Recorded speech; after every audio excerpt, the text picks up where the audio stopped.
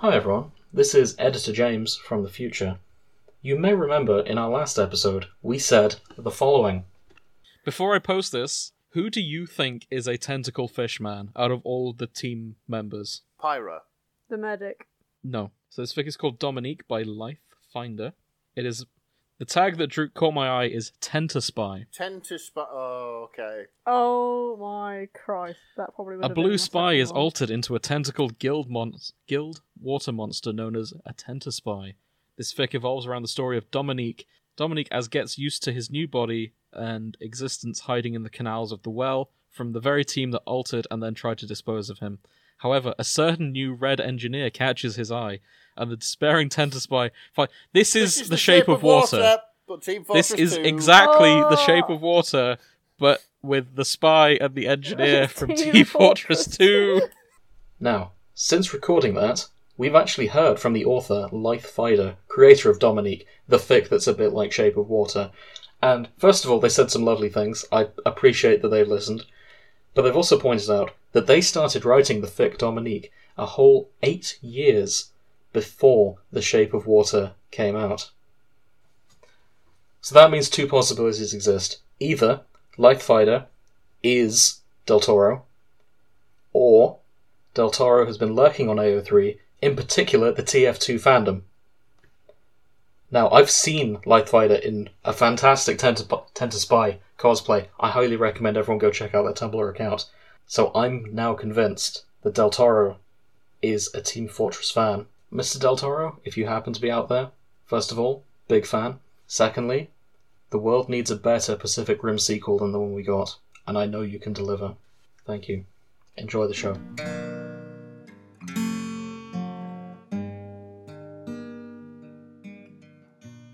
So I'm fighting the urge to start, honestly, everything we've been doing the last few days with gentlemen, Oh, like the spy.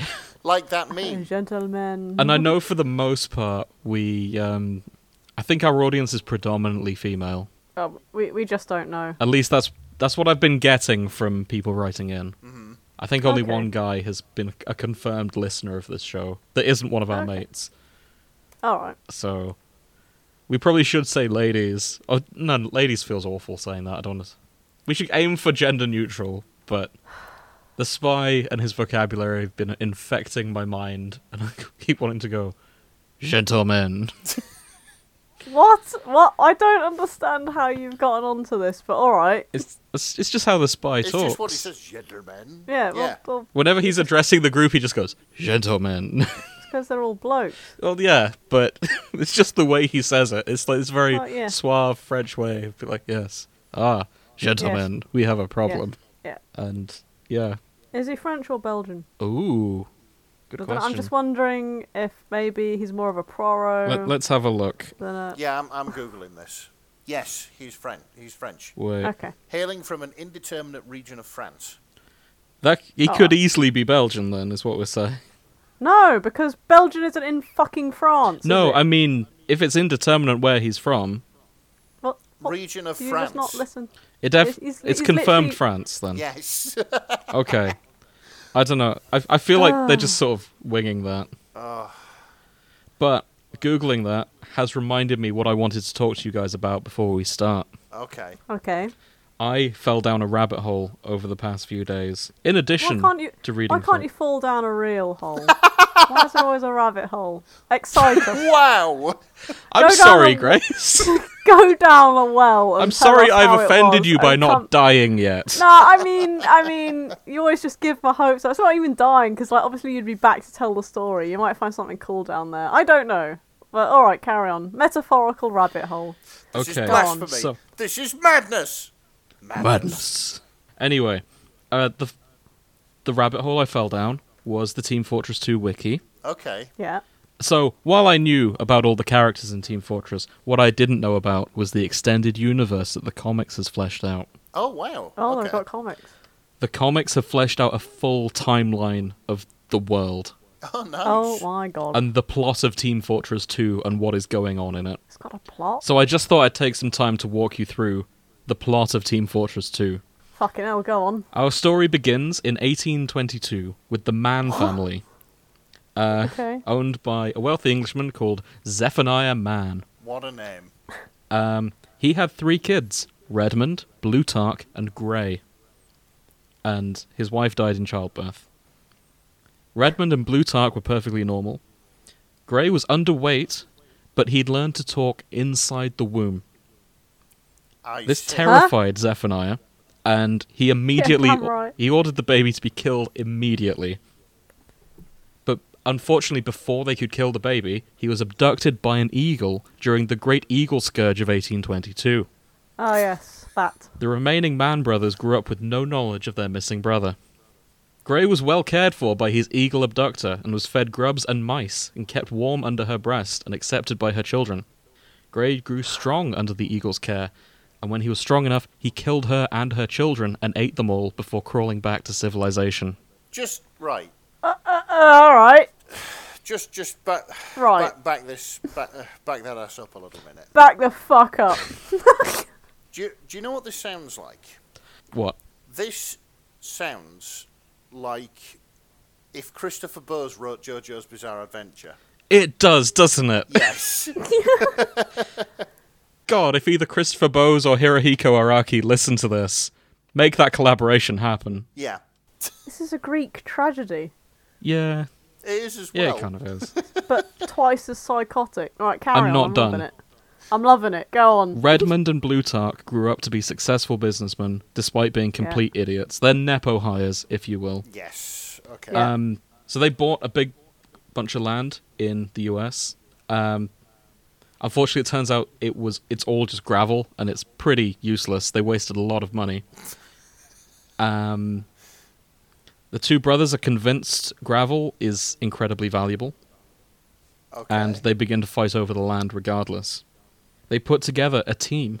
Now, we only know of one of the teams. The first team comprised of the following men: Billy the Kid, Stonewall Jackson, Abraham Lincoln, Alfred Nobel, John Henry, Nikola Tesla, Sigmund Freud, Davy Crockett, and Fu Manchu.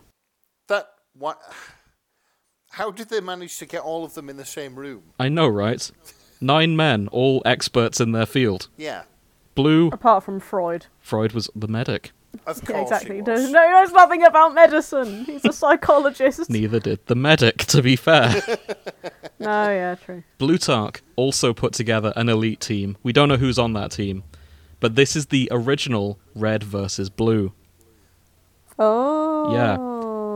And each of those Okay. men represented an archetype that is carried on through teams being assembled for the next 100 years. Right, I see. Okay. Sigmund Freud was the medic, Fu Manchu was the spy, Abraham Lincoln was the pyro, Tesla is the engineer. You get the idea. Yeah. Yeah. Oh my Cool. god. This war goes on for 150 years fighting over this gravel pit. They eventually build machines that let them extend their lifespan, and Redmond and Blutarch live through the entire thing. So, I just want to make an observation. Okay. Team Fortress 2, you play the games, you don't particularly have to think about them. Oh God, no! Like- This is all in the comics. Yeah, exactly. This is they're like a really fun team-based shooter, class-based shooter. Yeah. Cool, funky graphics and stuff like that, and fun gameplay. But now with the law. Yeah, they didn't need to do this. But the mad Didn't bastards need to do did. it. I'm not even touching on the concept of Australium, which is eventually discovered at some point during the war, which fuels their unusual technologies. You know what? Fuck it. I'm gonna touch on this because this is very funnily written. Australium, a powerful element found only in Australia, and it caused the nation of unintelligent savages to become extremely intelligent and develop technological marvels such as teleportation and cloaking techniques. So, Team Fortress 2 just has it in for Australia. They are Yeah. apparently unintelligent savages until they discovered not- a wonder metal that let them come up with teleportation and cloaking. Oh, fucking hell. Yeah. Apologies to our Australian listeners. We don't agree. No, we do don't. not endorse what Valve says about Australia. We don't think you're unintelligent savages. Exactly. eventually in the 70s, I should say, the war continues. Blutarch eventually founds the Blue Company, Yeah. and Redmond also founds the Red Company, needless to say. Yeah, because of course. Eventually they're invited to a peace talk, and they meet up at the Alamo. They talk about it. They hash things out, and eventually peace is going to be brought to the entire thing. And then they ask themselves, wait, who sent this invite? I don't know, I thought it was you. Oh, I thought it was you. That's when Grey shows up with an army of robots. Oh, okay. Because Their long-lost third brother, Yeah, who, yeah. because that's when And they then- introduced the robot versions of them into the game. Yes, Yeah, that's okay, that's I when see. it introduced the Man vs. Machine expansion. Yeah, I see. Yeah. Oh my god. That's roughly the plot. There's a lot more to this. I should add, personal favourite parts of the lore is that the rocket jump was originally invented by an English playwright known as Shakespearicles, who is just a ripped version of Shakespeare. Shut up. He also he invented the second floor of buildings. He didn't invent stairs, but he did invent the rocket jump. So for a few hundred years, the only way to get up to a second floor was to have a rocket launcher with you, fire it at the ground, and launch yourself up into the second story. This is It makes so much sense. It wasn't I don't know until why. I don't know why we bothered Yeah. with stairs. eventually 200 to 300 years later, Abraham Lincoln invents the stairs. What a boring man. Yeah. Though there's a coin with him talking about how good rocket jumps are. So he is pro rocket jump, but yeah. Well, how are people who like in wheelchairs going to get up the stairs now? He's caused a massive problem. They could have just strapped rockets to themselves and got up like anyone else. There wasn't like an ableist fucking barrier. I think you here. do Everyone have to needed the Yeah, rocket. I think you have to jump and then rocket. But I am. yeah. Nah. You can fire the rocket on the floor. It'll be fine. I am wondering, like, while Red and Blue were sort of fighting over these gravel pits, was the rest of the world like continuing around them? Like, Yes. was like World War One happening and World War Two and the I trouble believe in, so. like, you know, the Suez and shit like that, and Yeah, it didn't even touch them, did it? They were in their own personal bubble. I do believe so. it's like there's every so often, like, some great world leader will sort of look over and be like, "Are those idiots still fighting? Yeah, they are. We better leave them alone." Yeah, World War II happened because the soldier fought in it. Oh, okay. Because Oh, also, yeah. canonically, he got a lot of lead poisoning in World War II because all of the water he drank for like 20 years was spiked with lead. I see. Yeah, which explains a lot about the soldier's personality, really, doesn't it? It does, yeah. Absolutely bonkers. I've barely scratched the surface on this wiki page. There's so much lore here. This is incredibly in-depth and all bonkers. It looks it. They launched a monkey into space at one point, and that was some. I think the monkey was called Poopy Butthole or something like that.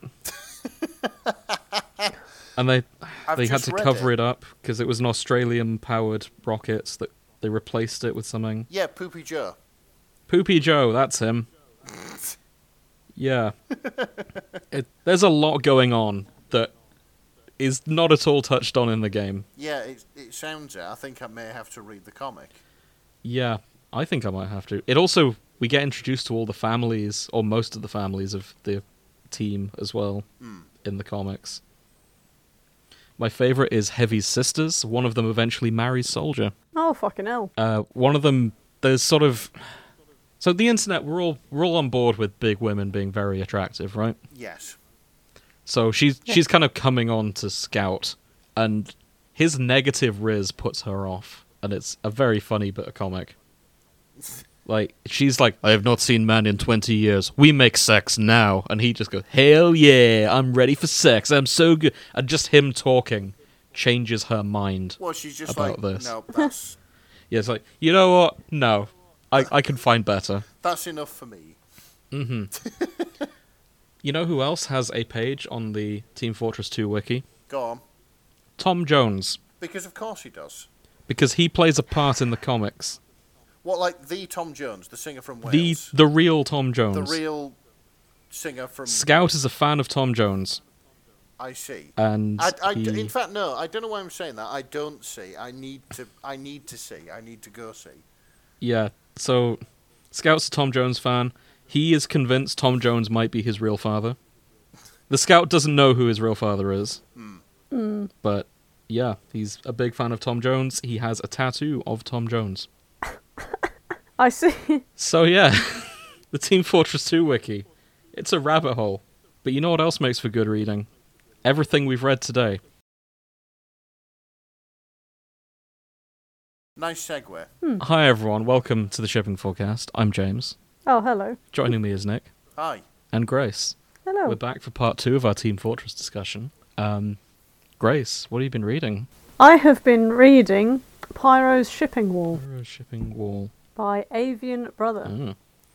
Bird Gang. If you would like to join the Bird Gang, then please... If you'd like to join Bird Gang, why not join our Patreon? Yeah, we do post about... What the fuck is Bird Gang? I don't know, I just was like, yeah, birds. Woo. We do post a lot of birds. We do on the like Discord. birds. Yeah. Parrots, ducks... I know Grace is more a fish kind of person, but as a rule, we like I thought birds. you were talking about No. women. No. No, this isn't the 1970s anymore. Yeah. I may have said toots a lot in our last recording, but I'm not a misogynist. Yeah, like this were literally birds. Parrots, ducks, chickens. Yeah. You know, yeah. Do we? Yeah. Yes. Grace, you should hang out in our Discord sometime. Yeah, well, you know, I like to keep professional distance away from my co-workers. So, in this essay, I will explain why Pyro is all of us. Oh, Okay. okay. Right. This is interesting. And thankfully, Avian Brother has shown me the perfect... has just worded it in a way I could not possibly refute. And this is Pyro's Shipping Wall. Summary. Pyro is a love expert and the #1 team shipper. Oh, okay.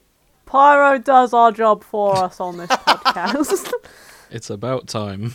It is a shame that we can't understand what they're saying through the gas mask, because otherwise we could just hire them. I'll read you some bits from it. Okay. What is it this time, Pyro? Sighed Sniper, looking up from his knitting. Pyro stopped tugging on the bushman's sleeve and pointed at the red ball of yarn resting on his lap. Hada, said Pyro. Sniper grumbled and sat down his needles. He opened up the bag, pulled out a spare ball of yarn. Whatever happened to the other ones I gave you? He asked before tossing Pyro the yarn. And he muttered something and then put his fingers to the masses like a gesture, like shh. And then giggled and before going away.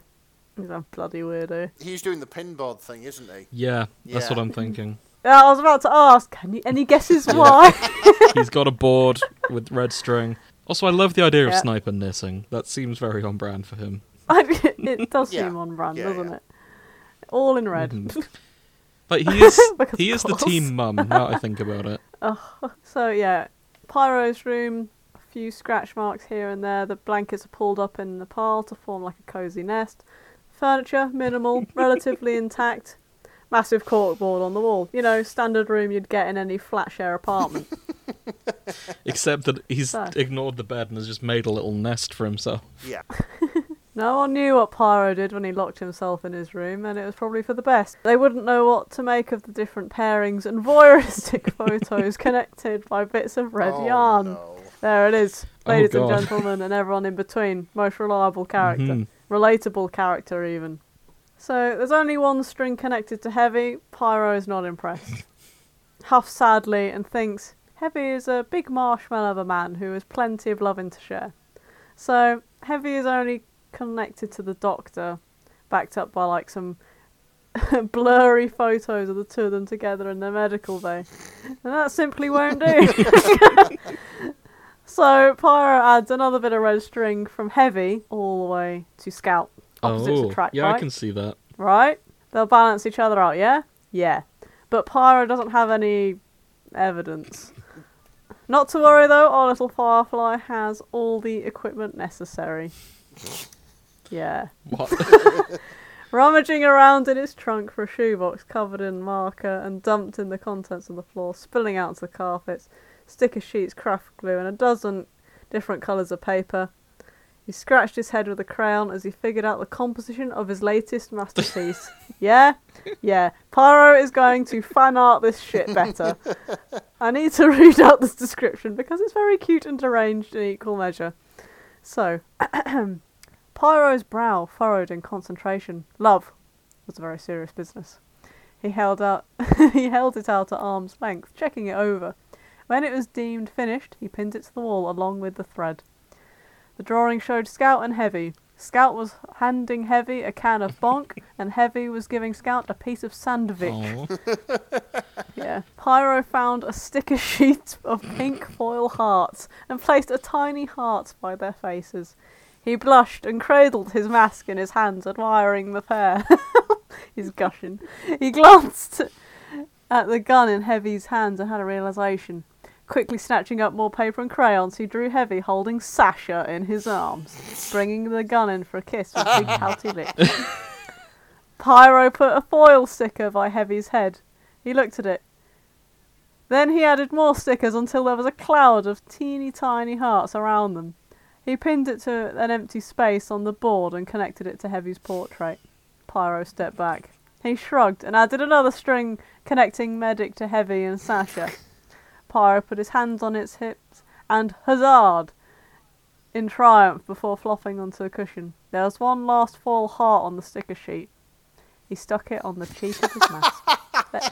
Yeah, you go, Pyro. Well done, sweetie. Proud of you. Like, Pyro's supposed to be, canonically, like the most psychotic of all the mercenaries.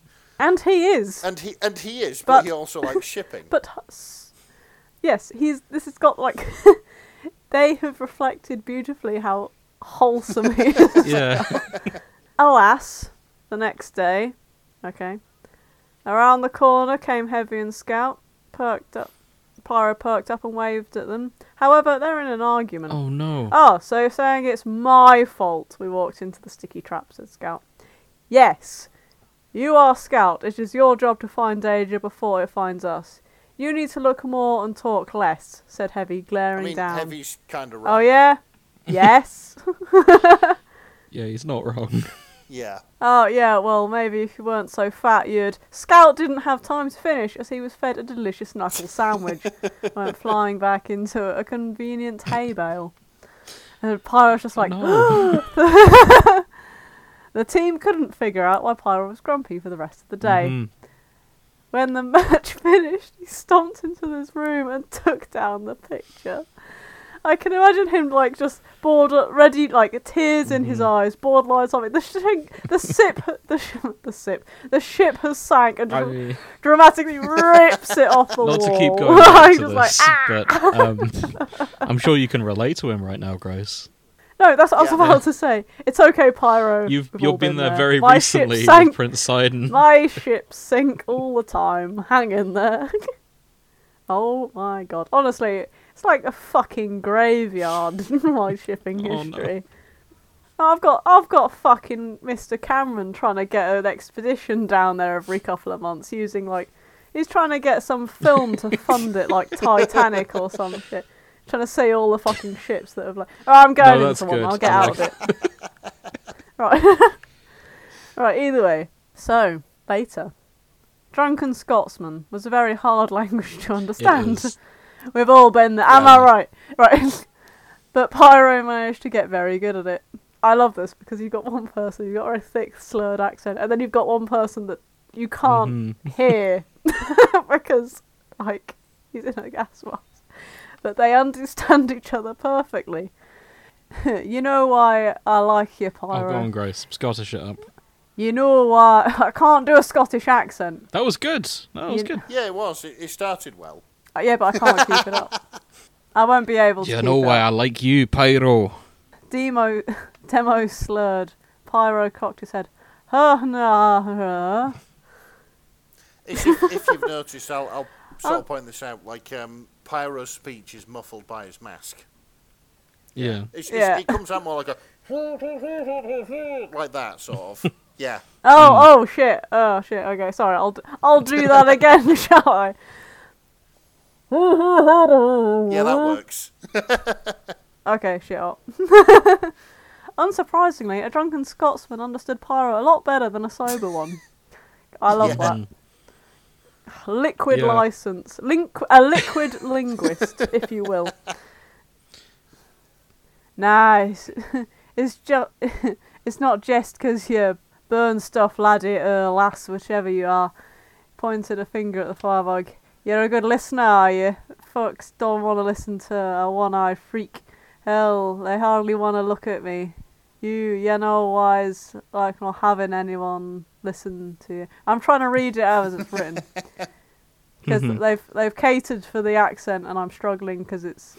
Do you want me to have a crack? It's fine. Okay. It's fine. You. Nice. That's the one thing I do know. He trailed off. His train of thought stuck at the station. That's a beautiful metaphor, that. Mm-hmm. Yeah, simile, whatever it is.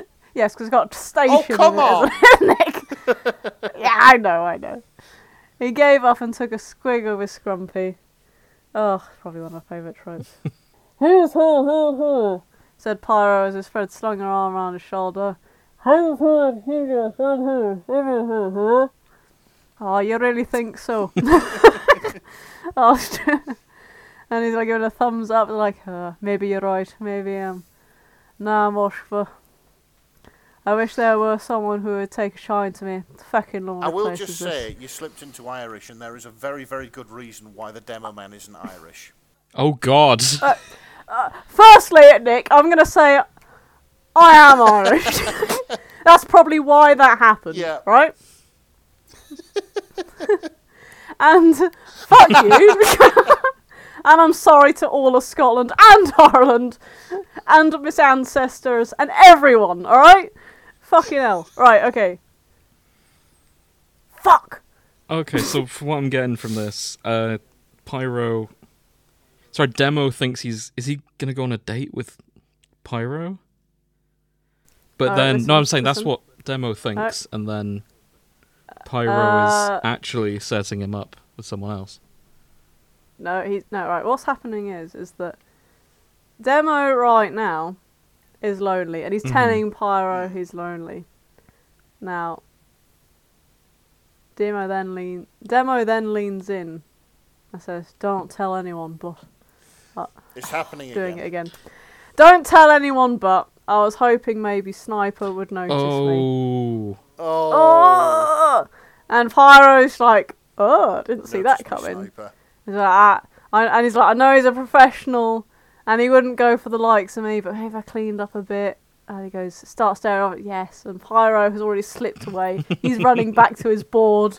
You know, maybe I should just have a haircut or something. You know, and he's like, Pyro, where'd you go? He's gone. Pyro's ready to put the work in, right?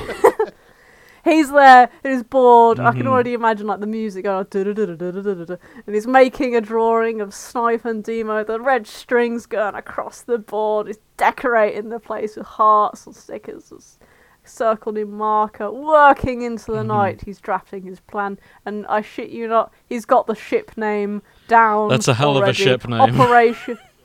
Operation Piss Bomb was a go. Piss Bomb. Oh yeah.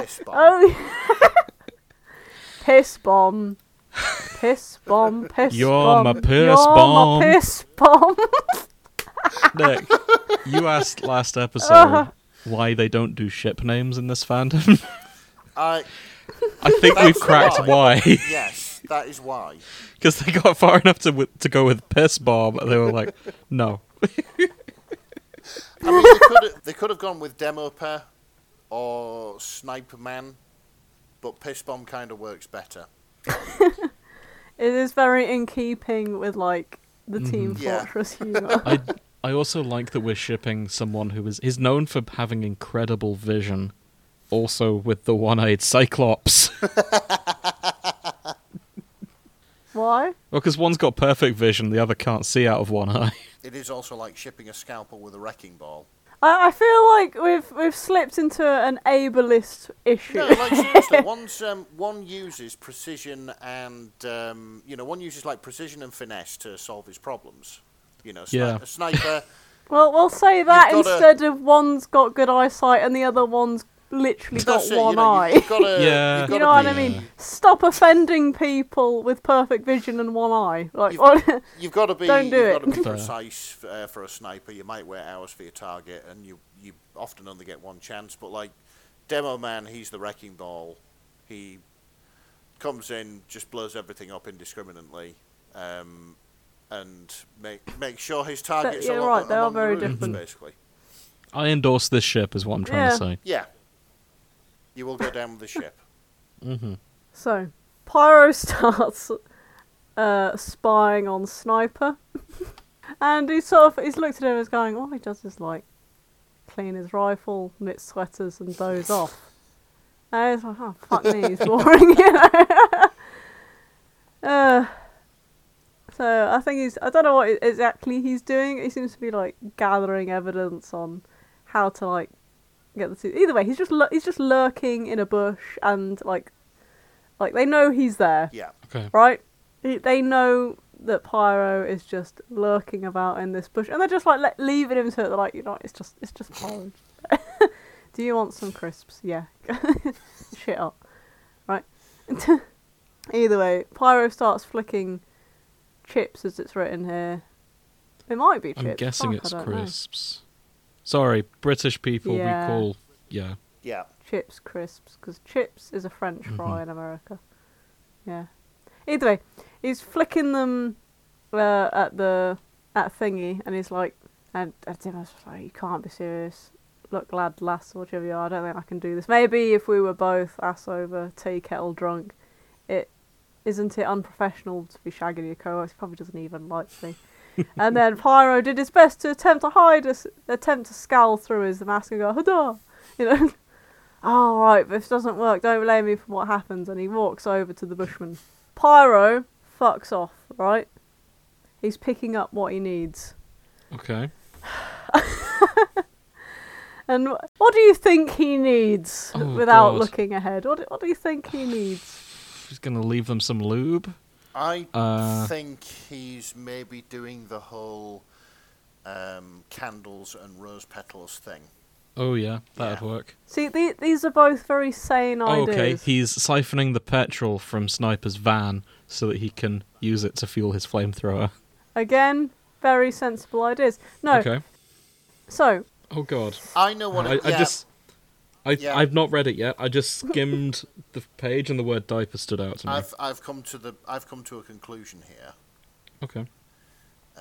I will let Grace read on to see if it is the conclusion that I have come to. Okay. The wings were a nice touch. Even a few stray afraid of the thought glued to his suit. Archimedes and the other doves wouldn't miss them after all. Doves were birds of love or something. Oh, God. Pyro fashioned his bedsheet into a weird toga and diaper hybrid. Popped his head out the window, making sure the wind was right for phase 2. He snuck down into the kitchen and then back out to his bush. Oh, God.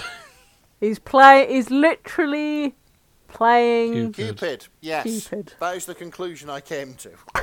Shit. I hope he doesn't use a gun. So, marched over to the van, knocks on the door. Nothing. Knocks louder. Presses his ear to the door. Hears someone stirring inside. He rushes back to the bushes. Bow at the ready. Okay. The door opens. Pyro pops out. Hurrah! Lad, what are you doing dressed like that? Demo had his arm round Sniper's waist. Sniper's hair was a mess. His neck and collarbone were covered in dark marks. He's wearing one of Demo's shirts, and Demo only wore a pair of boxers and Sniper's bush hat. Right, so like, they've gotten along fine without his help, right? Pyro can't keep a proper grip of the arrow because of the big gloves. Hand slipped and the arrow zipped away. Instead of striking in the heart, it bounced around and hit Sniper square in the arse. Holy dooly! So yeah, they were trying to yank the arrow out of said arse. And Pyro, who stood still holding the glorious pink huntsman. And Pyro sprints through the crowd and back into his room. His sheet flapping behind him. And his work here is done, ladies and gentlemen, and everyone. Wow. Look, it's just... My God. I'm lost for words here. I don't know if... Was Pyro's plan always just to shoot whoever he was setting up? Like, is he out to kill them? He fires sprinkles and flowers for a living, James. Yeah, this is the thing. In his mind, that's exactly what he's doing, firing the arrow in the manner of Cupid. And do you believe in magic? Yeah, like whoever it hits falls in love with whoever he wants them to. Yeah, like he's a professional, and professionals have standards.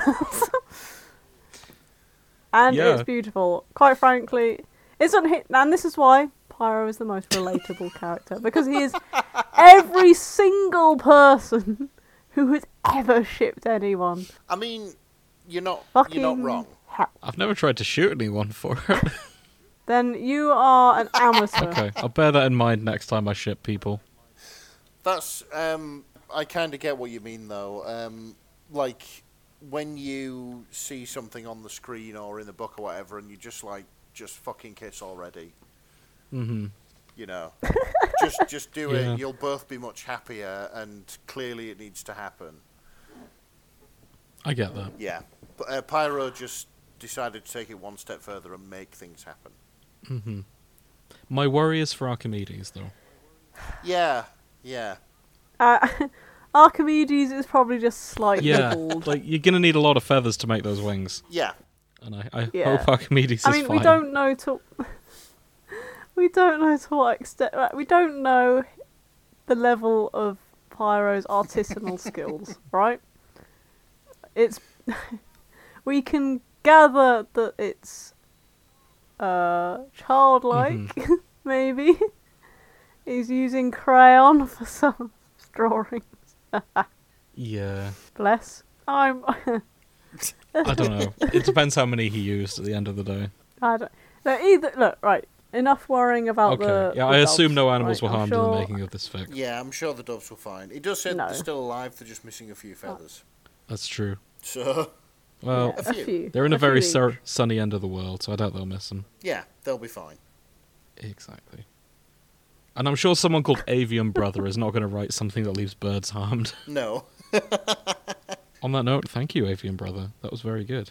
Yeah, it was incredibly sweet. And obviously I haven't said everything that's happened in this because I want people to read it for themselves. But, it's so sweet. So very sweet. Deranged, sure. Twisted, but definitely sweet. So, cutting back in... I just want to add, I'm going to cut all of that, but Grace is the worst. She is an absolute chaos gremlin who has just pulled multiple levels of deception on me and Nick. Levels of deception that... It's not so much as that, it's just, we trusted you, and it was our mistake for trusting you, rather than... Do you know what it was like? You being deceptive. It was like offering a handshake and being punched in the face. Yeah, and then, that's exactly it. And it's then like... afterwards, the other person says, "Look, I'm really sorry about that. It's a reflex. Let me help you off the ground." And then they help you off the ground. And then they punch you again. And then they punch you in the face again. I mean, I'm not even... Oh, you're not cross, really, are you? No. I'm impressed. I'm not mad. I'm just like, why did you do it? You're not angry, you're just disappointed. Yeah, I'm used to that. I wouldn't even go that. I'm struggling to articulate my feelings right now. But it's probably just a why. Yeah, it's all just a big question mark. Yeah, you bamboozled us, but why? What was the point? 'Cause I can. Because I fucking can.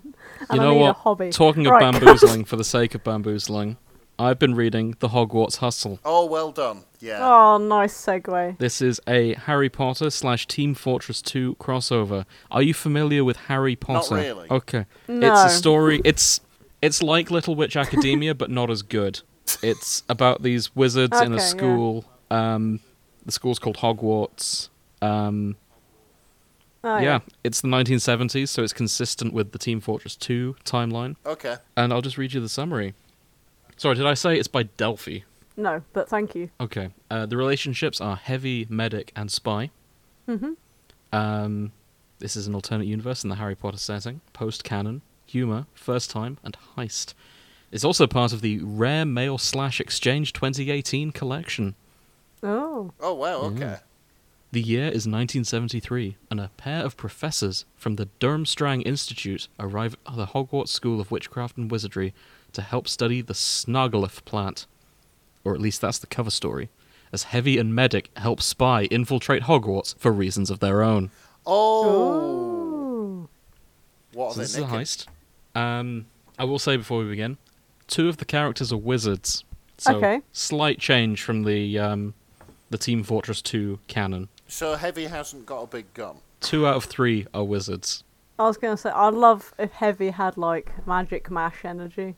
Heavy is not the wizard. Heavy is the Heavy. squib, so he uses a big gun. Yeah, pretty much. No, he's not even part of the... He's just a straight muggle. Oh, I Oh. see. But Spy and Medic, both wizards. Which makes sense, because they both do magic in the game in their own strange way. Yes. Yeah. So, our story begins. December 15th, 1973. The following are the facts as written in the school records. So, I'll just read this verbatim. Go on, then. On December 15th, 1973, 2 visiting scholars arrived at the Hogwarts School of Witchcraft and Wizardry for a week of research. That was the facts, according to the school records, which were later erased due to embarrassment. But they were more or less correct. Those who knew a little more about the affair were inclined to suspect that there were more than 2 professors in the scholars' party. And those who knew a lot more would argue there were never any scholars at all. I see. So our story begins. Dumbledore is doing his usual speech at the front of all the students, talking about how good the meal is about to be. Being ridiculously ram- cryptic. But sorry, I'm rambling. There's going to be food, there's pigs in blankets on the table, and... Now, you must be patient. We're waiting for a few late arrivals, and then the door opens. 2 men walk in. This is Professor Vogel and Professor Malenkov, who have arrived precisely on Malinov. time. There's no Vogel. K. Oh, Malinov. Yeah. Professor Malinov. Apologies. If you're going I to read can- verbatim, mate, you might I- as well read it properly. I can read So, Oh, yeah. sometimes. so Vogel translates as bird. So that'll be Medic. Yes. Yep, And Malinov. Sounds Russian. it does sound Russian. Malinov translates to raspberries, apparently. Oh. Okay. Oh, right. It's from Slovenian into English, and apparently it translates as raspberries. Oh. Well, Professor Vogel, first walking in, goes, "Hello, Herr Professor Dumbledore," in his very German accent. He's wearing a dark robe and sort of looks kind of dark wizard.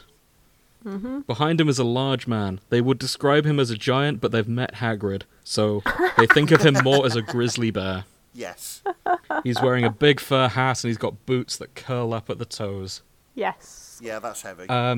Some of the more observant students notice there is a snake curled around his hand. Oh. But as they're Sasha. noticing that, they're distracted as a bird flies out from the robes of Professor Vogel. As Vogel yells, "Archimedes, no!"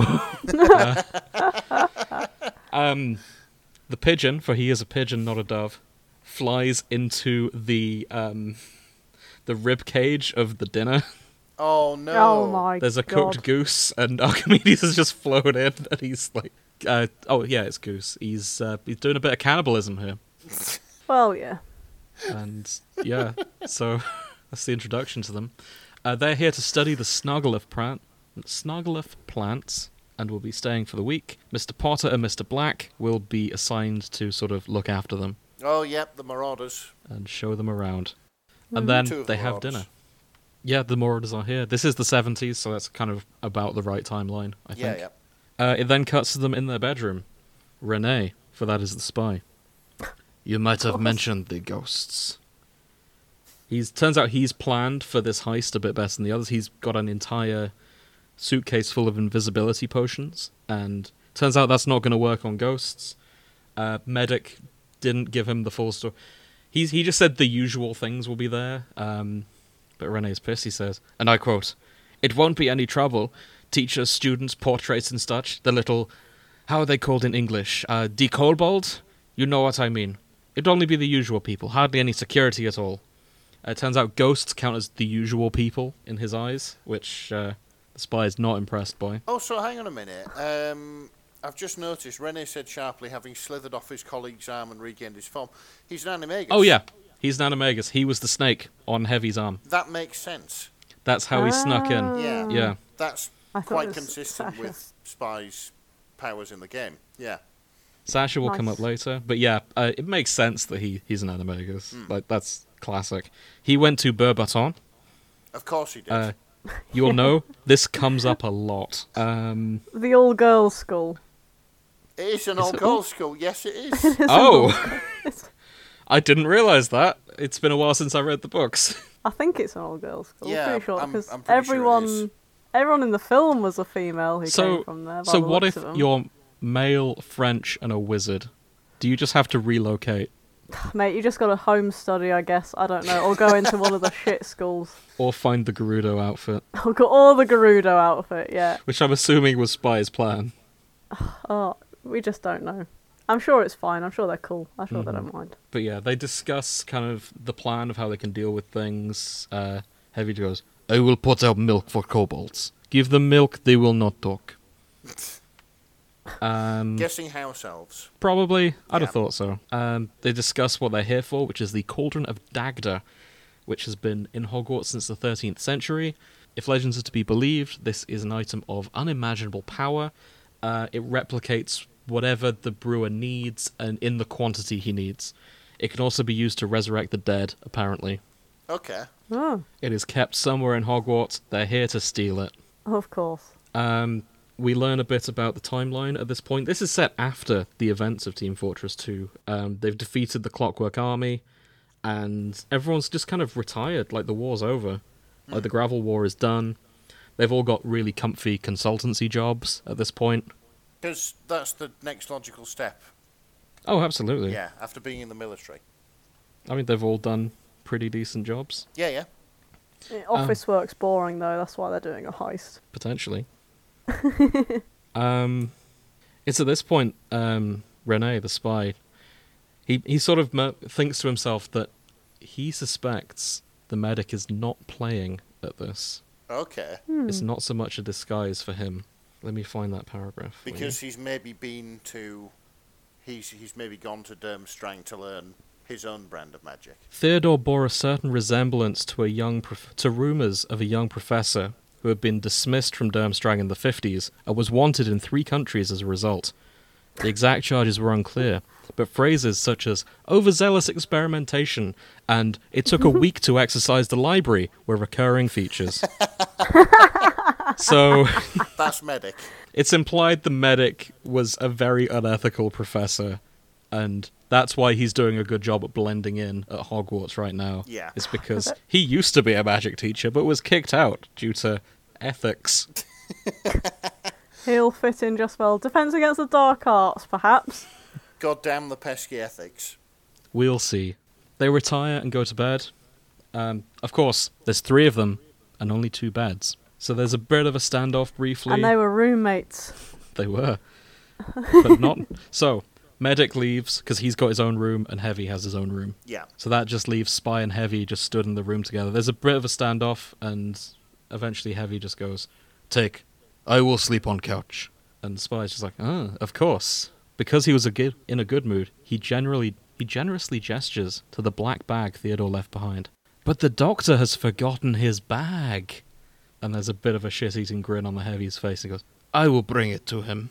Oh dear. Good. Sorry, this is Spy. Good. I am sure he won't sleep without a scalpel to cuddle.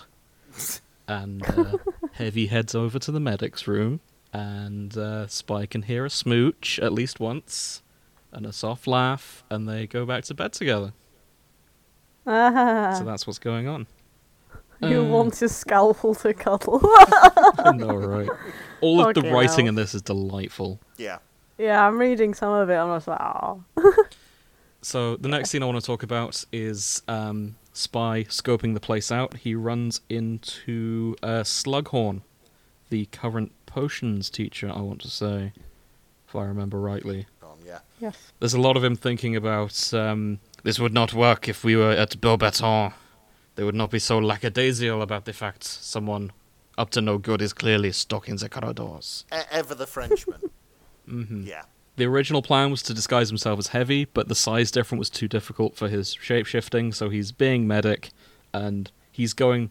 If he's ever questioned or anything... Because if he's Heavy, he can just do the stoic silence and walk away, and no one's going to bother him. But as Medic, his backup plan is just to sort of go, mein English, and just pretend he doesn't understand, because that always works on the British. Brilliant. And yeah, you know what? yeah, it does. Yeah, we're idiots. And we can't speak any other language but our own. Exactly. Yeah. Every time. So, that's the spy's plan. It's probably going to work. Eventually he runs into Slughorn. Slughorn tries to seduce him. And bloody hell. It's been a while since Spy has got to be a honeypot on a mission, so he rolls with it. Oh, wow. And he realizes, as the potions professor, he probably knows a thing or two about the cauldron. So, seduction. Yep. While this is happening, James Potter and his gang of marauders decide to break into the bedroom of the Heavy and the Medic. Because they know for certain these two are Death Eaters. Oh my god. Because one of them had a snake, Vogel's got an evil smile, obviously. So they break in and they raid through the suitcases. And, they've got torture devices in the suitcase. I say torture devices. They find handcuffs. They find what looks like thumb screws. Uh-huh. They find what looks like a black unicorn horn without a point, and it's made of rubber. That isn't torture devices, is it? At this point, Remus has a traumatic flashback to last summer, the time he looked under his parents' bed and found a rubber thing down there. And then he goes, oh, this isn't for torture. Oh my god. And a bit later, the others catch up in their minds and go, oh. And they put them back and leave.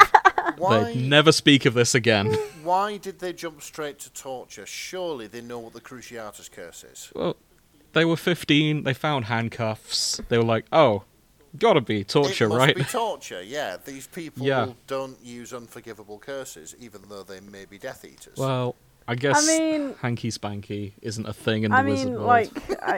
when you polyjuice potioned up, you need to put the real person somewhere. And if they're handcuffed, they're probably not going to move around so much. Yeah. Petrificus Totalis? For someone who's not watched Harry Potter or even read it, you awful know a lot, don't you? So, I have read Harry Potter.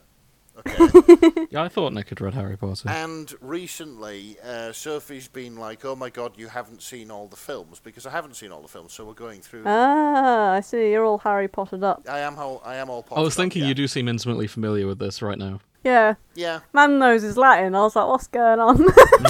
Some of it's... Nick, you're Northern, how do you know this? Why is he speaking Latin? Wake me up! Bloody hell. So, we cut back to them in the evening. They're discussing the plan. They're going to do the heist tomorrow. Spy explains that he seduced Slughorn. Heavy, next time you see him, I did tell him you're the jealous type, so act kind of angry. Act jealous, yeah. Yeah. That kind of happens. Spy is complaining about the food because it's got this slightly gummy consistency. I'm assuming this is less about magic prepared food and more about British food. Yes. Luckily, he managed to swipe 2 bottles of 1947 Cheval Noir from Horace Slughorn's private collection. He'll drink. And that is making the food slightly more passable. I really like the idea of him just foregoing the food altogether, just drinking the rest of the... yeah. I am not eating this English piss. It's about time I go on the liquid diet. Actually, yeah, that's probably the most horrifying thing about coming to England. It's not the danger or anything like that. It's having to exist on a diet of English food. Why do they eat so much beige? These English, they still eat as if these Germans were still flying overhead. They call this a pudding, but it is clearly just batter overcooked. Fuck's sake. Anyway, Spy's plan is, I need you to make a distraction tomorrow at 10:15. Some things that will need clearing up. I will take care of the rest. We cut to the morning.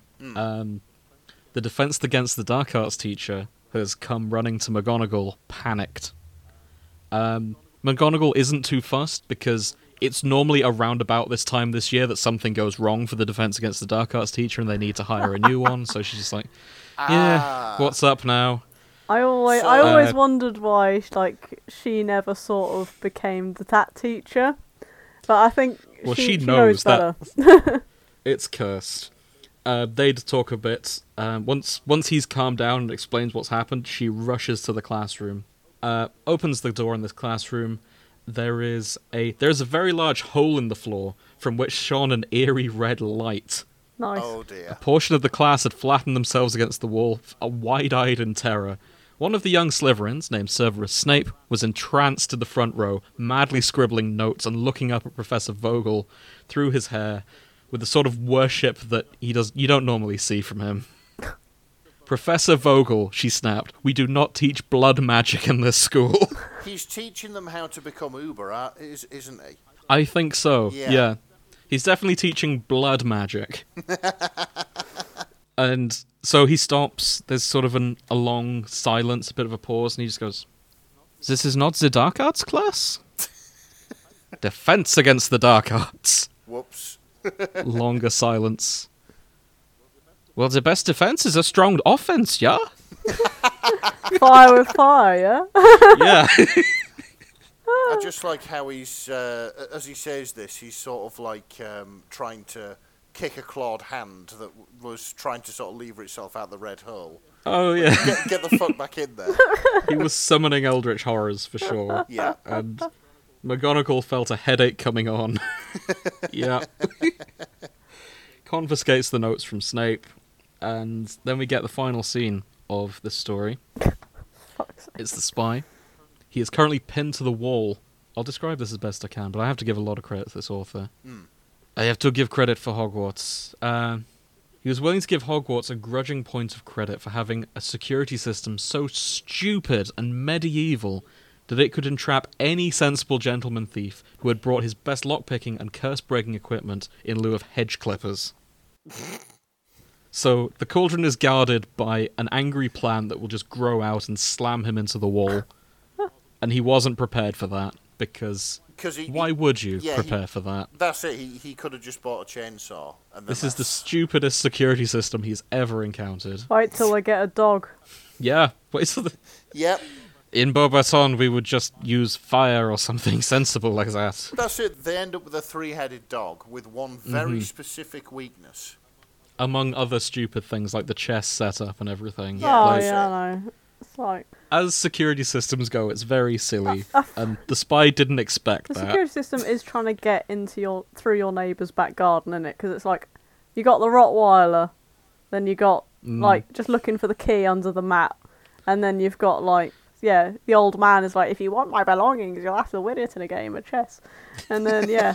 What is in your back garden, Grace? Mate, you're not getting into my house. Oh no, I didn't expect you to have an old man there willing to challenge people to chess is all. Well, you know, got to keep him busy. That's fair. So Grace has an old man living with her? No. Yeah, that will challenge people to games of chess to get into the house. Yeah, who likes his chess? Does explain why Grace is so good at chess. I don't think I've ever played chess. Oh really? Oh, well. Where did that come from? I was feeding into it. Oh, right. I don't know. I was going to say, I've never played chess with you. Maybe we will next time. Battle of the Minds. To be fair, I lose against my brother in a game of, like, Connect 4. Every time. So, I don't know. Okay. Moving on. Fair enough. Yeah, so Medic and Heavy eventually come to get him. Congratulations, you haven't found my corpse. He made distraction. Then many people wish to lecture him about this distraction. They start getting Spy out. And it's at this point Spy notices sort of a look between the two of them, and he calls them out on it. And he starts thinking, something's up about this situation. What's going on? And then it finally clicks for him. He turns to Medic. You have a 7-figure research budget. I've seen you resurrect a man with 2 pints of armadillo blood and a golf cart battery. Why am I really here? It clicks. Yeah. Yeah, like, Medic doesn't need how to resurrect people, because he can do that with armadillo blood and a golf cart battery, apparently. So, and they sort of try and sort of make excuses about it, and they only just sighs and goes, "We thought it would cheer you up." Oh! With the war and excitement and everything all this excitement with the old woman over, you were just mopey. You clearly weren't yourself. You were smoking too much. So we came up with a heist. That's so wholesome. Yeah. Oh, bless. I'm honestly amazed. You guessed this like 10 minutes ago, Grace. Did I? Yeah, you said at the start, it's like, I bet this is just as an excuse. Oh, yeah, I did, didn't I? Yeah, I tried to move past it. Like, yeah, you cracked well, the it. herring... I mean, like, I was so lost in all, like, how fun the story was. Like, I completely, like, forgot my own synopsis. Oh, that's good. Yeah, he's like, I told you we should have just offered him a threesome. And that's your idea for everything. But then Spice says, you know what? This did cheer me up. Right. Plan A. You disentangle me from these vines, we secure the cauldron, we carry on the cover story, and we walk away in a week. Everyone's none the wiser. Or Plan B. You cut me down from these vines, we perform what I believe our colleague calls a two-fort smash and grab. We flee and spend the rest of the week of our holiday having group sex in the finest hotel we can find. Brilliant. I'm looking forward to the next paragraph. They chose Plan Yes! B. Of course. A large fire broke out on the 4th floor of the North Wing. Yes! Its exact causes were not recorded, but the kindling was compromised of large amounts of devil's snare, and yeah, it set fire to the place and bailed. Yeah, I mean, that's fantastic. Come on, the spy was not going to sit around eating English food any longer when he could be setting fire to the place and having a three-way. A threesome with Heavy in a really nice hotel. Exactly. Presumably a hotel they found in France, because even in England he'd still have to eat English food at English hotels. They're just banging in the Bordeaux somewhere. Exactly. Yeah. I mean, they are wizards. They can travel a bit faster. I don't think the Channel Tunnel was made around then, so they'd have to, like... Oh, they'd port key it, wouldn't it? Yeah. So incidentally, I just noticed where it says 2-fort smash and grab. Yep. Let me just share this to General in the Discord. 2-fort is a Team Fortress 2 map. Yes. Yeah, 2-fort is one of the main places they fight. Oh, and okay. That's such a terrible pun. Yeah, it is. It's fantastic. The Team Fortress 2 place being called 2-fort. Yeah. Yeah. Ugh. You magnificent bastards at Valve. Yep, absolutely. But yeah, so that was the fic. I thoroughly enjoyed it. I hope you guys did too. Yep, it was fun. It was a lot of fun. Mm-hmm. Thank you, Delphi. This was a treat. I look forward to seeing what else you've written. There's a lot of it in Harry Potter, actually, so we may be back at some point. Yep, when we finally do the cursed fandom, which is Harry Potter. Yeah. We'll see. There are other magical schools I'd like to explore first. Yep, fair enough. So, Nick, do you want to take us home? Okay, so... Okay. I think we're good. Cool.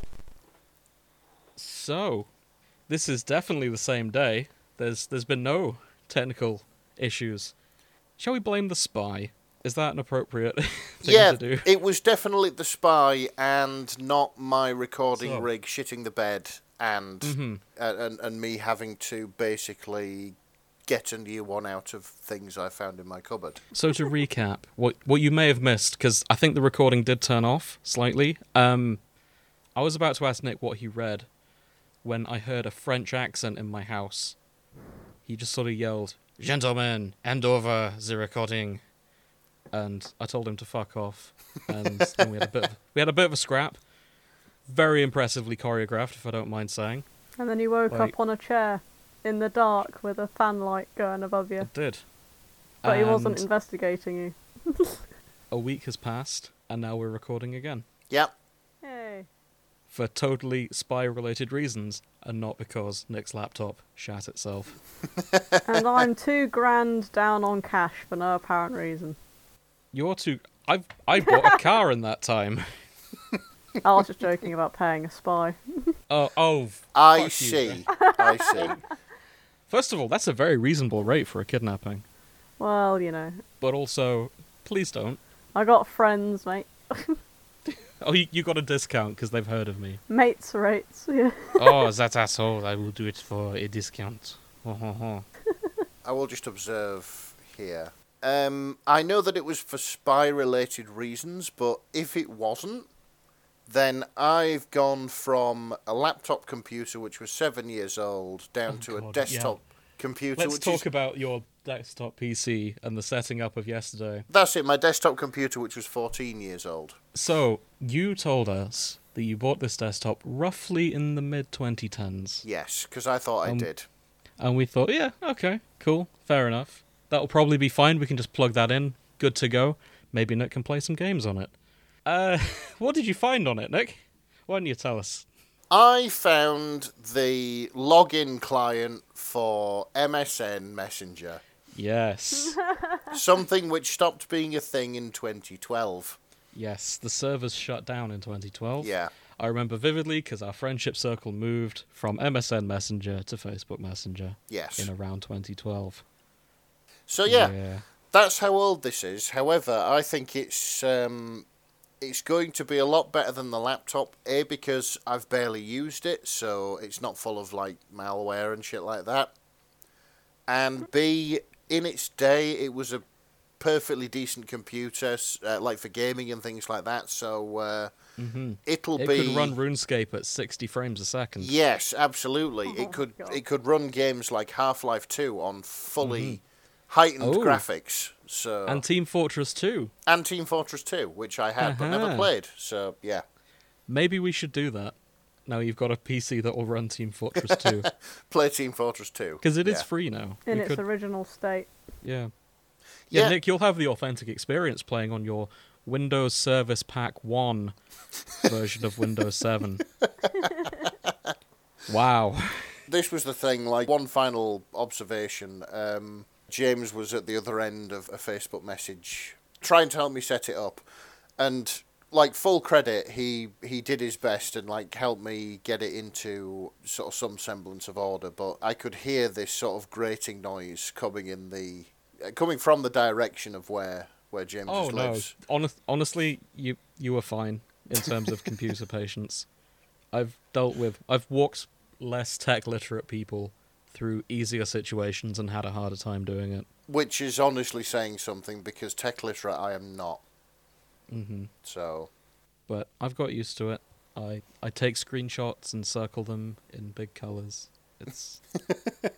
I'm good at tech walking through at this stage. Yeah. So, talking of walking us through things, Nick, what have you been reading? Okay, so I've been reading for 3 weeks now. God's Little Helper by Ray Clubs. Okay. I'll just read you the summary, and you'll pretty much work out what this is about. I think you'll both enjoy this. Among his humans' many peculiar acquaintances, Archimedes picked the most troublesome one. Okay, so this is the medic's pigeon. Yeah, this is it. This is from the point of view of Archimedes, and I sort of picked this because it's an adorable little look into how Archimedes sees the world, as sort of dreamt up by Ray Clubs, which is quite nice. I'm all for sort of like from an animal's point of view. Mm-hmm. Basically, our story starts. Archimedes thinks that his adopted human, the medic, is a god. Oh, right. He's not far off in terms of resurrection. He plays God. Yeah. Yes. He does things with medical science that should not be possible. Yeah, should not be possible, or even ethical sometimes, I suppose. Mm-hmm. Terrible, but great. Yes, terrible but great, exactly. I mean, he's more of a Greek god, if anything, thinking about it. Well, yeah, I can kind of see that, Just, most of the stories involving the medic involve him just dicking around with things he shouldn't do. And that's kind of like... I've just come off playing Hades, that's on the brain. How else do you advance medical science, really? Exactly. So I feel like we're branching into some World War II logic here that we should probably stay clear of. But anyway, enough about the Hippocratic suggestion. I'm pretty sure Grace made a similar joke, but anyway. That might be the episode title, I'm not going to lie. Excellent. Okay, so Archimedes has come to the conclusion because rather than indulge in the trash bin picking and petty theft that normal pigeons indulged in, he somehow made his way into a church. The sermon's being given by a man in a long black robe, and so this way he thinks he's learned all there was to know about God. And when he meets the medic, his sort of definition of a god seems to fit pretty well with the German medical scientist he sees before him and meets up with. He's sort of quite grateful. He couldn't reliably check whether the medic actually gave him life, but he was... It's an existential thought, isn't it? It is, yeah, just a little bit, but I don't think Archimedes has any truck with this notion because he's been given like food, water, care, scratches on the side of the neck, a warm and cosy nest to sleep in, and above all, a name. That's really sweet. Yeah, so Archimedes has found this person who's taken him in and given him food and a bed, and he's like, oh, this must be what hanging out with God feels like, which is fair enough, I suppose. If you're a pigeon, you don't really know any better. And over time... Hanging out with God feels like. Yes. just being, like, mothered. Yeah, that's it. Being mothered, being looked after. I get food. I don't have to fight with the other pigeons for it. It's all good. Okay, so he meets the rest of the team. He meets the engineer first, and he likes the engineer because... Let me just get to the bit, because it is quite adorable, this bit. Hang on. Meets the engineer first. His voice poured sweetly and gently like a pot of honey, and his strangely shaped head was a very bright colour of yellow. So Archimedes liked this because... Yeah, he likes this because he can sit on the engineer's shoulder and admire himself in the yellow shininess of the helmet. Nice. Which, yeah, he's a bird. He just does this sort of thing. And he sort of goes through the team. There's one member of the team who doesn't really like Archimedes, because whenever Archimedes, past his pride and out the gentleness of his heart, made attempts to engage the human with cheerful cooing, impressively swift flying, or inviting ruffling of his soft feathers, the human would only glance at him strangely and eventually bark rudely, much like a wild dog would howl at a bothersome stray feline. Hey, Doc, get your bird out of my face. I think that might be Scout. Oh. I could believe it. Yeah, I can believe that from Scout. So, for all his virtues, Archimedes has always been less smart than he was curious. So, this is when he meets the sniper and discovers that the sniper has something which Archimedes thinks is a moving nest. Of course, it's the Land Rover that the sniper drives about in. I mean, snipers have nests. Well, yeah, this is it. It's not sort of like a particular leap that Archimedes has to make, but... eventually he lets curiosity get the better of him and starts sneaking into the van when the sniper's going out on missions, and he discovers that the sniper drives to a secluded spot and parks up and then heads towards the noise of battle in the distance before returning and sort of driving back to base. Until one day he doesn't. He takes a very long while to come back to his sniper's nest, and it turns out that he's been, by the looks of things, shot in the torso, not fatally, but he is bleeding quite badly, and it's the very first time that he noticed that Archimedes is there, because Archimedes just forgets. He's concerned about this human, even though it's not his human. He forgets, abandons his hiding spot, and flies onto the human's shoulder. It's at this point the sniper sort of reaches out to him to give him a scratch on the neck, and then notices after the event that Archimedes is covered in blood. Not his own blood, as we'll find out, but this elicits concern from the sniper. They eventually drive back. It takes ages and ages and ages for him to get back because he has to keep stopping, clutching his stomach, steeling himself. He's not a well man, is our sniper. But they eventually get back to the medic. They end up with the medic, and... the sniper's concerned. He says, "Your bird, I'm sorry. He got into my van, he shouldn't have, it's not safe." Then he sort of asks, "Will you work for him too?" Medic is confused at this point and says, "Herr Sniper, Archimedes is fine. The blood on the feathers is yours." Of course. So the sniper's concerned. That's it. He is concerned about the bird more than his own well-being. Oh. Bless him. Of course, Archimedes has made a home for himself in among the team. I think he's as much of a member now as any of them. But yeah, it's it does end rather nicely, this fic. I've skipped over a lot of detail because I'd implore you to go read it yourself. It's so well written and very, very sweet in places. But yeah, it ends with the human was silent for a long moment, then dropped his head into his hands, covered his face and laughed. It came out frightening, rough around the edges, still very much like the bark of a hungry dog, but there was another quality to it that Archimedes couldn't quite place, one that set his heart at ease. He suddenly felt like he'd done something useful and mightily important, but he humbly set the feeling aside in his mind, deeming it only an aftertaste of his human's many great achievements, past and future. His human was a god, after all. That's adorable. It is. So... I guess that makes Archimedes an angel. Yeah, I think that's sort of a pretty close assessment, to be fair. But yeah, I found that lovely. This. Yeah, I've skipped over a lot of detail, of course, because as is with any of the fics, go read it. It's very sweet in places. It's nice to get a different perspective on what started as your sort of generic team shooter, but then became so much more with all the lore and stuff like that. So yeah, it's fanfic doing what fanfic does best, I think. Yeah. I guess this takes us to the What Have We Learned Today segment of the show, but I'm in awe at just how much heart there is in Team Fortress 2 and its fandom. Yeah, absolutely. Like, after pushing 15 years at this point, with a game that does not really contain a plot. Like, there are lore mentions within it, but ultimately it's not a story game. It is. But even then, everyone's kind of fallen in love with the characters and, like, built this world. This is it. It's like, I mean, the fic I read, it does wonderfully what a lot of fanfic is all about, where there'll be main protagonist and the antagonist, and there'll be various other sort of like side characters and minor characters, and then one author will stand up and they'll point to somebody absolutely inconsequential at the back of the room and say, him, I want to know more about him. Mm-hmm.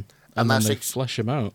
Yeah, that's exactly what happened with Archimedes. I mean, I don't think he's even in the comics, is he? He will be. Yeah, he probably will be, but like... But not in great detail, no. Yeah, that's it. We know that he's a pigeon, and we know that his name is Archimedes. And Ray Clubs just went on to go, yeah, I want to flesh this character out. And they did it super recently as well. Yeah. I just want to... This fic was written in May 20th, which, at the time of recording, roughly a month ago. Yeah, it does. At the time of our first attempt at recording, it was roughly 3 weeks ago. But... But yeah, the less said about that, the better now. Mm-hmm. So, yeah. No, I'm impressed that this fandom is so long-lived. I mean, when was Team Fortress 2 released? 2007. Yeah, so it's... Bloody hell. Yeah. 15 years. years. It's an old game. Yeah, 16 years. Like, approaching its 20th anniversary. I might be making that up. It's around then.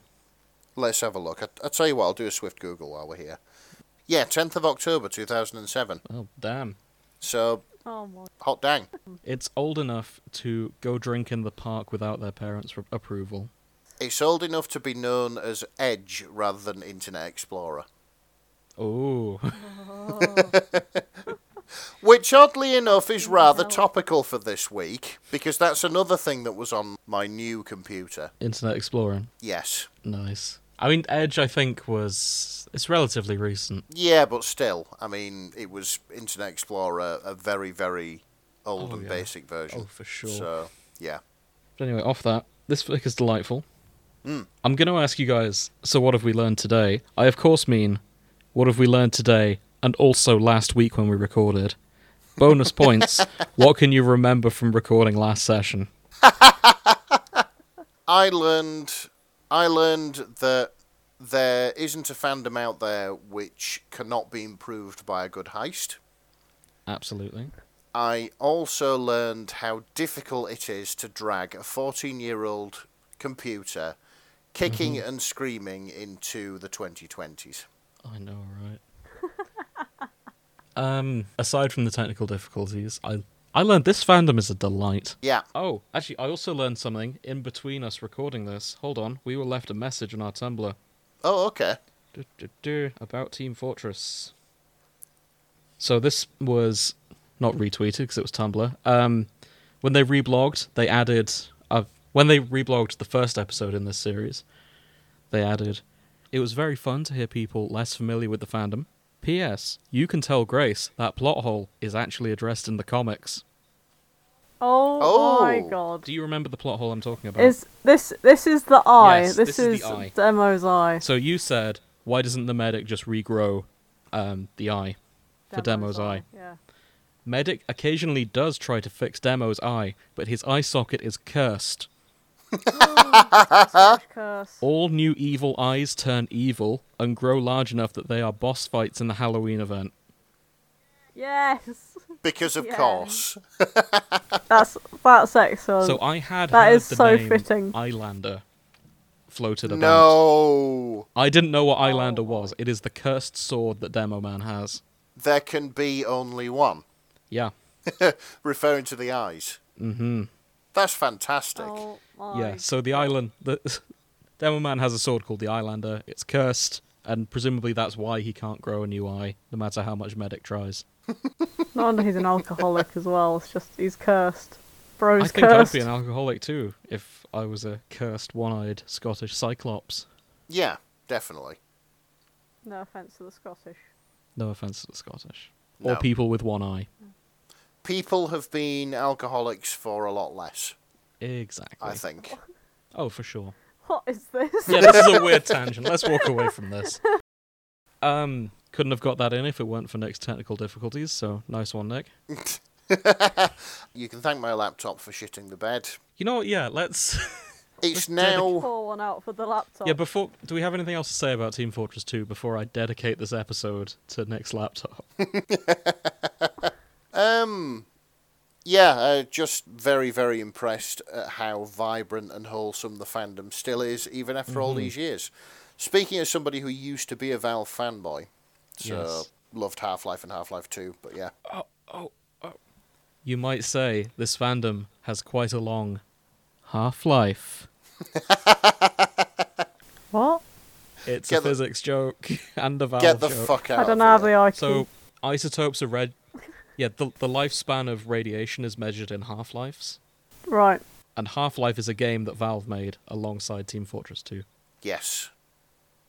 Crowbars and Gordon Freeman and headcrabs. It was a very terrible joke. I feel like anyone involved with that area of science had to be edgy as fuck. Like, Geiger Probably. counters have no fucking reason to sound as eerie as they need to. I'm sure there probably is a reason behind the menacing clicks of a Geiger counter. It's probably I mean, yeah. the same reason why Look. tornado sirens are terrifying. Because they make you sit up and listen. Yeah. Isn't it like the sound but of the then- radiation coming into the box? Yeah, every click is an ionizing event Yeah. in the detector, so yeah. Right, hold my on. God. Look, I accidentally put us in the educational section on podcasts. We do have to end with a fact. So, It's our obligation, Oh, isn't it? you... No. You shouldn't take anything we say seriously or as fact. Why on earth this did you bit put us will in the be. educational system? The only thing we educate is that ignorance is real. Like, fuck. we're an example of what not to listen to. The ionized gas conducts electricity, causing a pulse of current to travel from the wire to the outer shell of the tube, and that's the clicking sound. There we go. Is this Wikipedia? Yeah.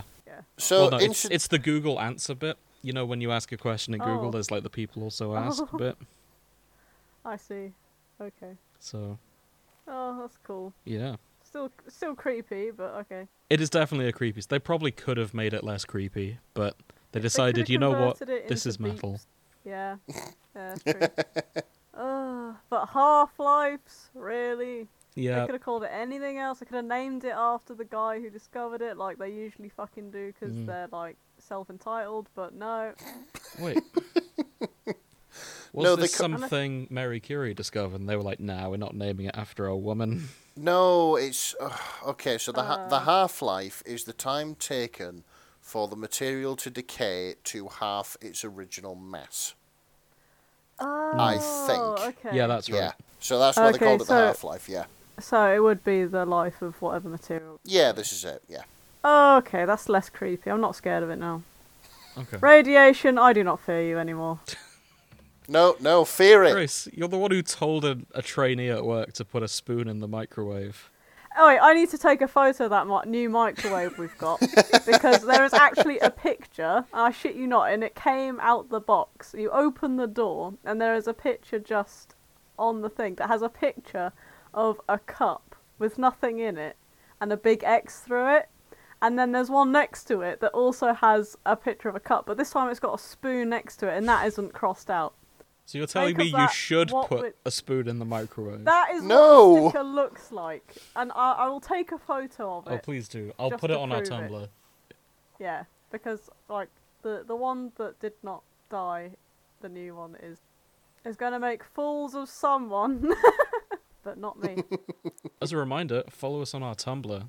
As a side note. Don't put metal spoons. And don't put metal spoons in microwaves, like the apprentice that Grace tricked into doing just that. He's more of a trainee, and he was already, like, not long for this world. He didn't die. You make it sound like he's dead.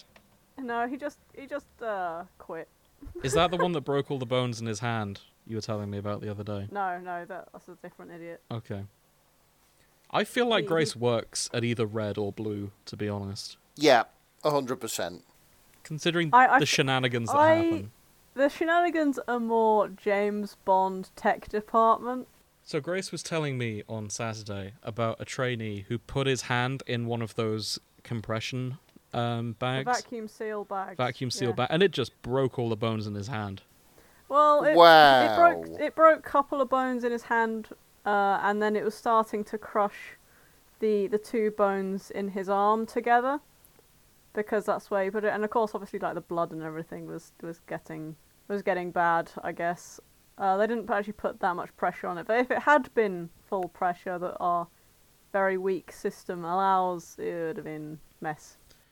I guess I'm saying the apprentices at your work behave as if there is a medic with a magic gun that can fix everything.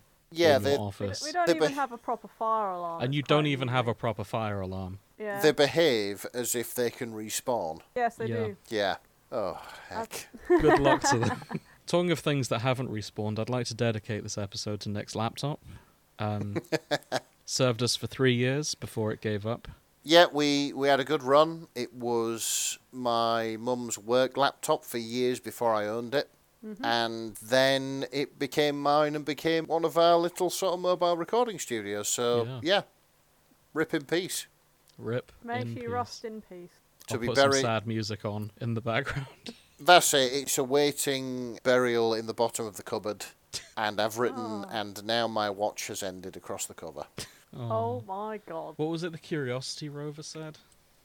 The one that makes me cry? Goodbye. My batteries are empty and it's getting dark. Yeah, that's sad.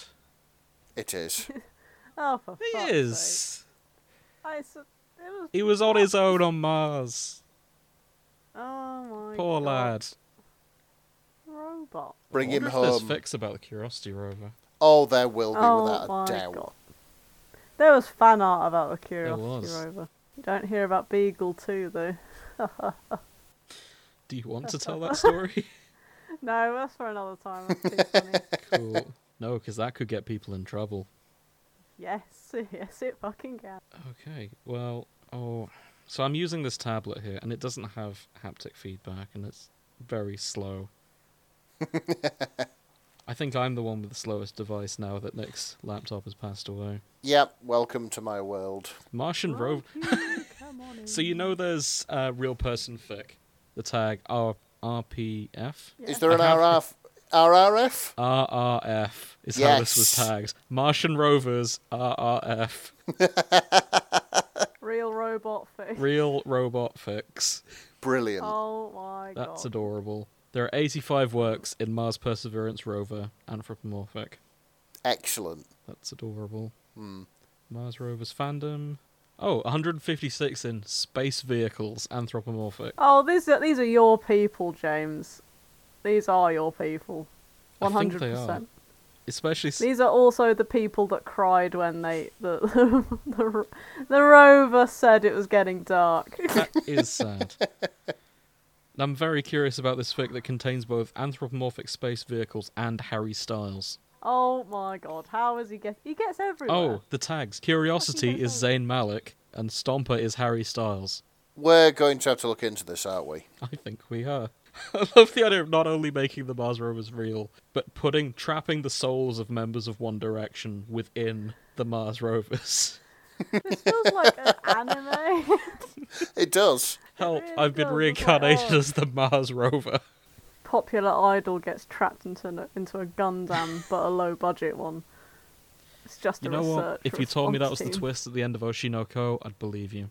Ah, That shit's been weird. that was too weird to watch. Okay, we're gonna call it there. No, sorry, one more. I just saw this fic. Fucking hell. It's called Space Lesbians, brackets, not She-Ra.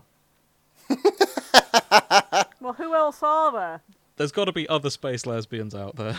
I mean, I'm sure there are, but like fucking name It's a one. big universe. Oh, the ladies from Gundam The Witcher Mercury. Oh yeah, I forgot. that one. Jazdia Dax from Deep Space Nine. Who's she paired with? Oh, I've actually forgotten the name of Jadzia's wife. I'm just saying that they're not that famous, are they? No, that's fair. Everyone's gay on Deep Space Nine, to be fair. It's just their thing. Captain Marvel, yeah. I mean, oh no, she's bi. Hang on, yeah. Oh, space lesbians. Other Oh, space here lesbians. we You know what? If you can think of any other space lesbians that we've forgotten, why not write in to the fanshippingforecast@gmail.com. are. Oh, for fuck's Thank you sake. for sticking with us if you've made it this far. And yeah, join us next time. I'm feeling anime next time. I don't know. What about you guys? Oh, I don't really know. Why? Who are you thinking of? Spy Family. 'Cause- oh, Spy Family. Yeah. Yeah, we can do an anime if you want. Okay. I mean, we haven't done any anime yet, and we're halfway through the year, so Yes, about time, really. Oh, I- oh, bloody hell! How did we let that I slip? know, right? I feel well. We did Avatar, which is halfway to anime. Yeah, it's like a western. A westernized Anime anime. inspired. Yeah. Exactly. Yeah. Supergirl. There's your space lesbian. Oh yeah. Cool. Right. It's been fun. If you enjoyed the show, best way to support us is tell your friends. If you really like us, you can join our Patreon. You get to hang out in our Discord, and you get to see us post fics as we're reading them, so you get a sneak peek of what's going to come up in the episode. I tend to post the episode immediately as soon as it's edited or within the Discord, so you get early access, which is generally a week ahead. Less so It won't lately be 'cause this time. there's been so much chaos in my life, to be fair. So even if you hadn't, Nick, it would have taken me time. Yeah, fair enough. All the car buying and sorting life out has taken precedent a bit. I'm still trying to get the schedule back on track. We'll get there, especially with my my new rig. Oh, you're So, offering to edit? No. Never again. We've been over this. I know. But yeah, thank you for listening, and join us next time. Good night. Good night.